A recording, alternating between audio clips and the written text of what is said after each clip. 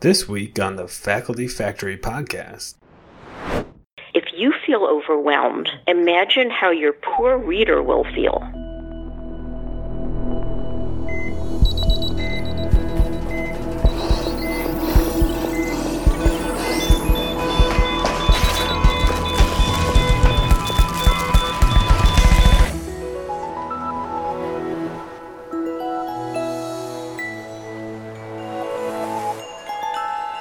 Welcome back to the Faculty Factory podcast. I'm Kim Skorupski, and guess who's back on the podcast today? We have Dr. Donna Vogel, my dear friend and colleague from Johns Hopkins. She now does freelance work in career development and skill building. She was the former director of the Professional Development Office, and she's given us lots of great advice already on applying for funding, views from an ex-insider, how to navigate professional societies and networking, how to turbocharge your presentations, and she's back. Donna, how are you, and what are you going to share with us today?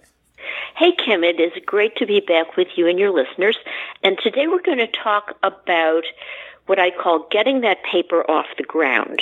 Lots of times the most difficult part in writing manuscript for publication is just getting started. So I'm going to give you some highlights of the workshop that I give that should help lower those barriers, lower that activation energy, and give you a step-by-step way to get through that difficult part and get moving. I do want to preface that just by saying that some of this is previously published in a commentary piece that I wrote with my colleagues Jim Gould and Rafael Luna that appeared in Nature Immunology in 2014 called Writing Well, Lowering the Barriers to Success. And that's volume 15, pages 695 to 97 for those who care to look up the citation and learn more from what some of my colleagues had to say on this subject. And we give that handout when in my grant writing groups in the Specific Games speed review session, so it is a very valuable piece. So I'm glad you're referencing it, and I can't wait to hear the advice in this snippet that you're going to give to us. Go ahead. Terrific. Well, if you heard the Turbocharge Your Presentations snippet, what this will follow is some similar principles. The most important one is that if you understand what a paper is for, and if you understand what the parts of a paper are for, it's much easier to write them well. And similar to giving presentations about your research, and again, this is primarily for a research paper, there are two sets of reasons why you're going to write a paper. They are both science-related, that is related to content, and career-related. Because, of course, we're scientists, so it is our job to disseminate knowledge, to advance our field, and to allow others to build off of our results. At the same time, publishing is invariably the currency of your career. It's how you're measured, it's how you get visibility, and it's also how you demonstrate independence from a previous mentor, and it's how you demonstrate collaboration with people that you choose to represent as collaborators. And since I'm a list maker, I made you a list of points, highlights, if you will, from the sorts of things that I like to talk about in more depth. The first one, not surprisingly, is start with a question. Right. You always start with a research question. It may very well be a hypothesis, not always, but you want to be thinking about writing before you even start the work. Next, as you do the work, as you begin the experiments, as you begin the field study, whatever it is you're doing, be thinking about figures. Don't do the work and then go back to the data and say, okay, now I'm going to make the figures. Have the figures in your head, even sketched out. You can sketch out the figures before you have the data and imagine what they will look like when you have the data. That really helps. Number 3, and this is something you may not be thinking about early, or maybe you are, and that's choose the right journal. And there are all sorts of factors that go into that, but it's primarily who's going to be reading this paper, who is the audience going to be, although there may be other factors that come into that, like are there timing issues, are there format issues that will guide you in the choice of your journal. But there are things you can do to pick a journal where your paper is going to be a good fit. And it's not only reading the instructions to authors. Of course, you're going to do that. But they don't tell you the whole story. Right. You also want to read the instructions to reviewers, which you might not realize are available in many cases just online. You can find them. So read what the editors are telling the reviewers to look for. But here's another one. Look at the last few issues of the journal you're considering and see if they publish work like yours frequently or just every now and then. Because they may tell you in the instructions for authors, oh yeah, we publish on this topic.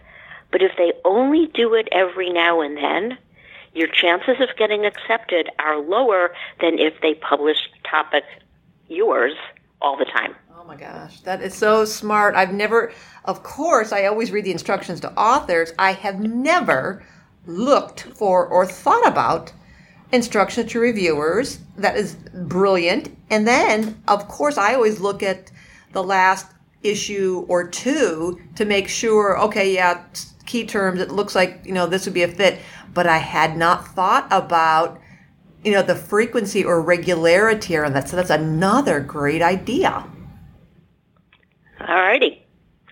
Another thing you need to settle early, and this ought to be a no-brainer, but unfortunately it's not, authorship.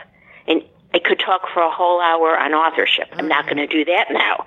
But decide ahead of time who the authors are likely to be and in what order, so that you're not in the middle of an authorship dispute while you're submitting, because that is way more mess than you need.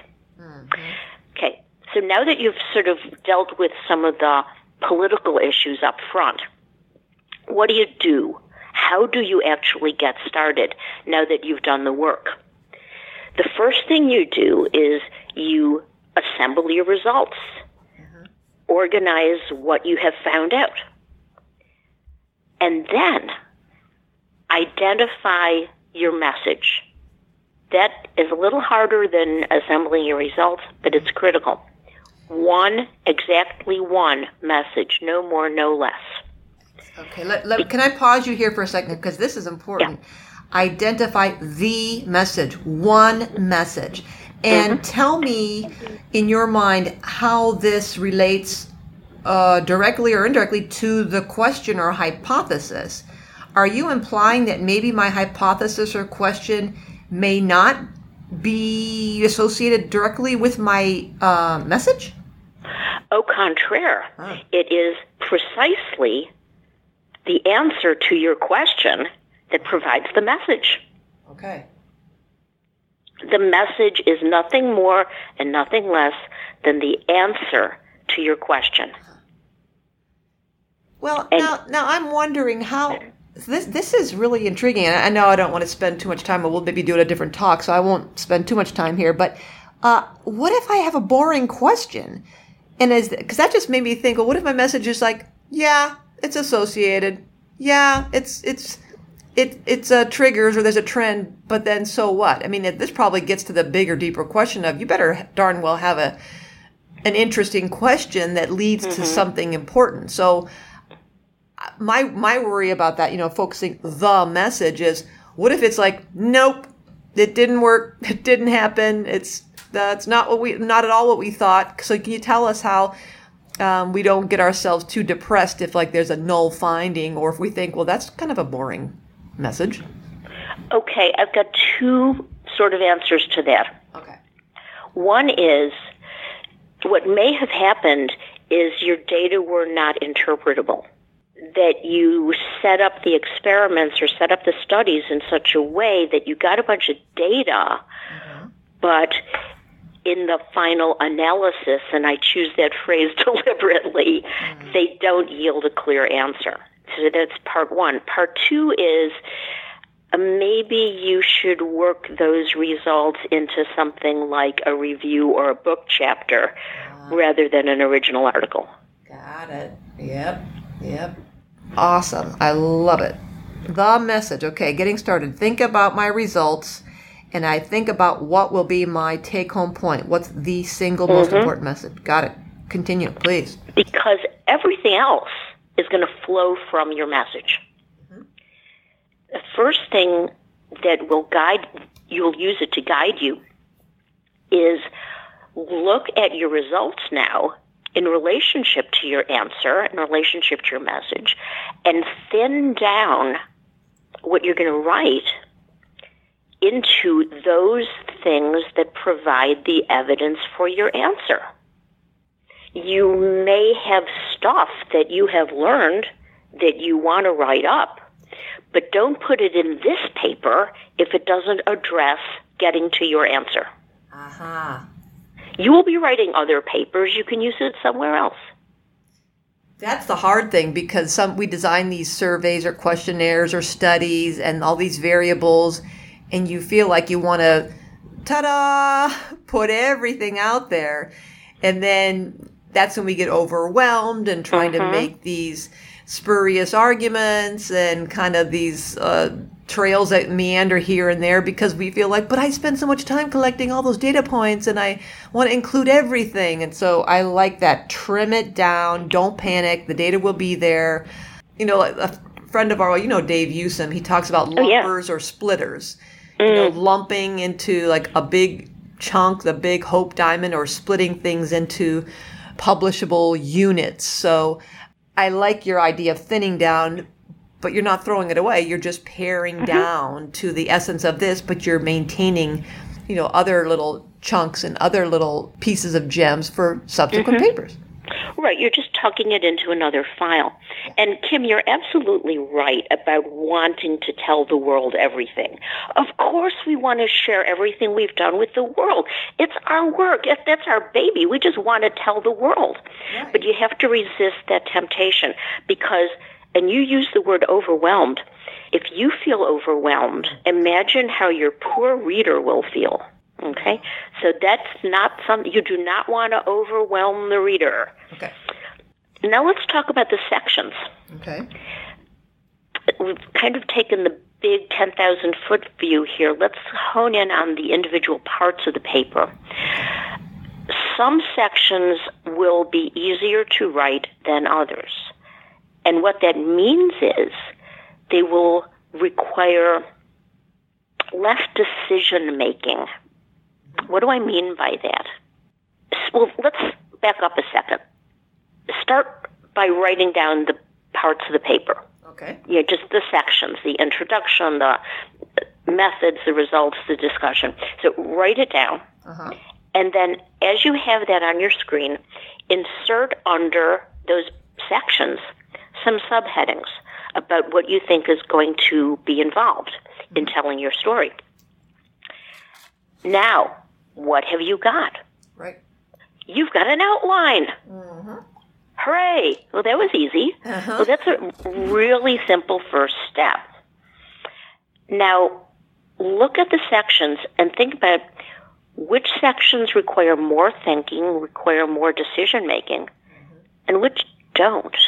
Which sections pretty much write themselves. Well, probably the easiest, the one that involves the least decision-making, is your methods, because you know what you did. So start with the methods. Right. It's easy. Then work your way up. And for a lot of us, if we've done any kind of research, medicine or biomedical research, we've had to do an IRB, human subjects consent form, perhaps, and we had to put some text and describing what we intended to do in that consent form in that IRB process. So I always start by opening that and reminding myself, what was I going to do here? What did I say I was going to do? And my instruments, my measures, my variables, the analyses, I just copy that, and then I at least, plunk something down to have it pasted, and I to me, that's a quick way of getting that section filled out because I've already done it for the consent process. Mm-hmm. Right. And in your paper, remember, every section has a job to do. And even your method section has a job to do. The conventional wisdom is that it's to allow other people to duplicate your results. Well, not everybody who reads this is going to be trying to replicate your results. The underlying purpose of a method section is to show your reader that you're in command of the methods, that you picked the right methods and that you used them appropriately, and that, in turn, supports the validity of your findings. So it's really about your credibility. So that's what you start with. Then you move to the section that takes the next least amount of decision making, because you've already done it, and that's the results. That's right. You've decided what's going in. So you show your evidence. The results are there to support your answer. Then you go to the introduction. Right. And that's the importance, the significance, why it needed to be done. And then you get to the discussion, which is hard because it takes a lot of thinking, a lot of decision making. You need to know the literature because the purpose of the discussion is to put your answer in context. That is to say, why the reader should believe you and what's better perhaps about what you found compared to what existed before, or showing that there were holes that needed to be filled or flaws with previous work that your work has remedied. Others who have worked in this field before you'll either agree or disagree with them, and you have to deal with that. And you may use that section to tell the reader what to do with your answer, but you would certainly use it to give the impact or implications for the field. Yeah. And this is going to be messy. Yeah. You're going to write it rough. That's fine. But get something down. Yep. And then you can go back. Mm-hmm. And when you've got that rough draft in place, you can go forward. It's so much easier to edit than it is to get the words down in the first place. But there are three steps to that, 3 steps to the revision. And since this is really about getting it off the ground, I'm just going to allude to them very briefly. But the first is revise for content. That is, have you put in what needs to be in? Have you left out what needs to be left out? Mm-hmm. And is it in the right order? Next, you revise for the writing style. Are the paragraphs organized properly, the sentence structure, the word choice? Mm-hmm. And then finally, proofread for typos, proofread for grammar, and don't just use the spell checker, use your eyeballs, and even better, enlist the eyeballs of somebody else who is not used to seeing it so much, because you're likely to miss things since you have spent an awful lot of time with this piece of writing. Yeah. I will read, I talk to myself a lot, and I read to myself a lot. So because we deceive ourselves all the time. Our eyeballs will, like as you're saying, I'll just skip over the fact that I have 2 thes, and until I'm reading it out loud, I'll say, oh my gosh, what the world was I thinking? Or I clearly had started writing a sentence a certain way and got so enmeshed in my prose that ended it up in a different way. And I said, oh my gosh, I just completely, repeated myself here. But because my brain was racing ahead of me. And then so until I stop and literally start speaking it or reading it out loud, that's when I'm like, here, wait a minute, something's wrong here. So I'll even stop myself when my eyeballs are tired and just start reading it out loud. You're absolutely right, Kim. Reading it out loud is a great tool for picking up things that you might just breeze past if you were just looking at the words. Mm-hmm. Donna, I'm curious if you have any words of wisdom for me. I'm struggling with the paper now, and you're making me think. When you talked about, we do methods first, then results, introduction, and discussion. And we all, we know that discussion section is hard. You're putting things in context. And you said, this is where we work hard to make sure that the reader should believe me or convince them that they should believe me. Do you have any thoughts about, this is something I'm struggling with, where I'm working on a paper now and a reviewer said, so it's about late career faculty members. It's a spinoff of a survey my colleagues and I, the group on faculty affairs, did, looking at full-time faculty members age 55 and older across the country. And we had I threw in a couple questions in the survey about caregiving status. And I was curious about, in our older age for late career faculty members, how many of us are providing care for other people, parents or spouses or neighbors, and then that related caregiving burden.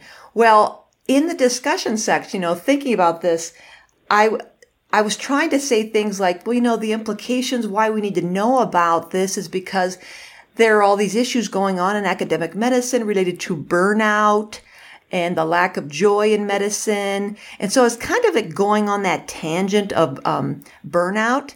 And the one reviewer said to me, this kind of, you're going off on a tangent on burnout. You didn't measure burnout in the survey. You didn't really talk about the literature in the introduction on burnout. You didn't really set the stage for burnout. So you're talking about late career faculty members, thinking about retirement, and the fact that you threw in these questions, you're curious about how does this weigh in on their ideas about retiring if they're providing care for someone else? And so in that discussion section, that was my challenge to say, why is this important? Nobody's looked at this. Yeah, I'm telling the reader, you should believe me. But, do you have any thoughts or recommendations to maybe other people out there who say, well, what in the world do I say in the discussion? How do I, make sure that this work is elevated to the stage of importance that I think it is without going too far afield of someone saying, well, that was quite a leap, Skorupski. How did you get to burnout? You weren't measuring burnout. Yeah. So, I'm still kind of wondering where are the confidence intervals, the boundaries where we can kind of say, hey, maybe related to this, you might want to think about that because of this, without people going, hang on a minute, you're really pushing it there. Do you have any thoughts on that? Yeah, and it's difficult for me because this isn't my field, but I would say you never want to say, we don't know anything about something. Because you're introducing a blank space, and that's uncomfortable for a reader or for a reviewer. So whenever possible, if you can link it to something where we do know something about it, something in a parallel situation or in a related question where somebody has found something, it just makes it easier for the reviewer and the reader to make that transition. As this group found this in that, and similarly, and it gives you a little bit more of a leg to stand on. So, is this what you're saying? So, are you saying that maybe blank space, like I'm teasing the readership with this concept of that this is important. We need to know that A is prevalent because it may be associated with F. I'm not sure, but the blank piece or the teaser is problematic unless I could then say, and guess what? When you look at F, sure enough, some people have shown that there's a little bit of A maybe getting in there. So in my instance, maybe had I done some work to say, in the burnout literature, lo and behold, somebody has looked at it by older age. Yeah. And so and I see it, you just helped me figure that out. If I were to find that burnout in academic faculty by age, I could then maybe fill up a little bit of that empty space by saying, yeah, I didn't measure burnout, but Donna Vogel et al. Looked at burnout among late career faculty members and found that it was higher. We don't know if it's associated with caregiving, but we found la, la, la. So I see what you're saying. So that you're kind of offering more substance versus this kind of just blank. Now you're annoying the reader because you just threw something out willy-nilly and they don't know how you made that leap. That's right. And it's not only that it's a hole, that it's a blank space, but you also never talked about why that part was important. Yeah. And if you just build it into the discussion and I'm gonna revert back to my biomedical language because that's how I think. It's that, well, we found that this was similar in the rat, And the rat and the mouse have similar lung physiological, are similar physiologically, and so that's supportive. But if it had been found in that gerbil, the gerbil is really different, and so you really can't compare. So you want to find something that's in a system that's close enough to what you're looking at that you can use the parallel findings as filling in that space. I see. Wow, you just made that connection for me. That is really amazing. Love it. Wow. So I don't want to cut you off arbitrarily, Dr. Vogel, but is this the conclusion of your snippet for our faculty? It is. I've reached the end of my list. Well, this is wonderful. I hope you all enjoy listening to Dr. Donna Vogel talking about how to get the paper off the ground. Think about the content, your career-related components of starting with a question. I'm looking at my notes here. Be thinking about your figures and graphs ahead of time. Choose the right journal. Read the instructions to authors and instructions to reviewers. Look at the last few issues. See the regularity of which your topic comes up. Authorship, who's going to be on the paper, in what order. And then we talked about how do you get started, nuts and bolts, start with methods, then results, then intro, then discussion, and don't do what I'm doing and have big empty holes. Make sure your reader believes you. Well, folks, again, that was Dr. Donna Vogel. She's on LinkedIn. That's Donna Vogel, Vogel. You can reach her also via her email address, that's dr.donna, Donna.Vogel, Vogel, @gmail.com.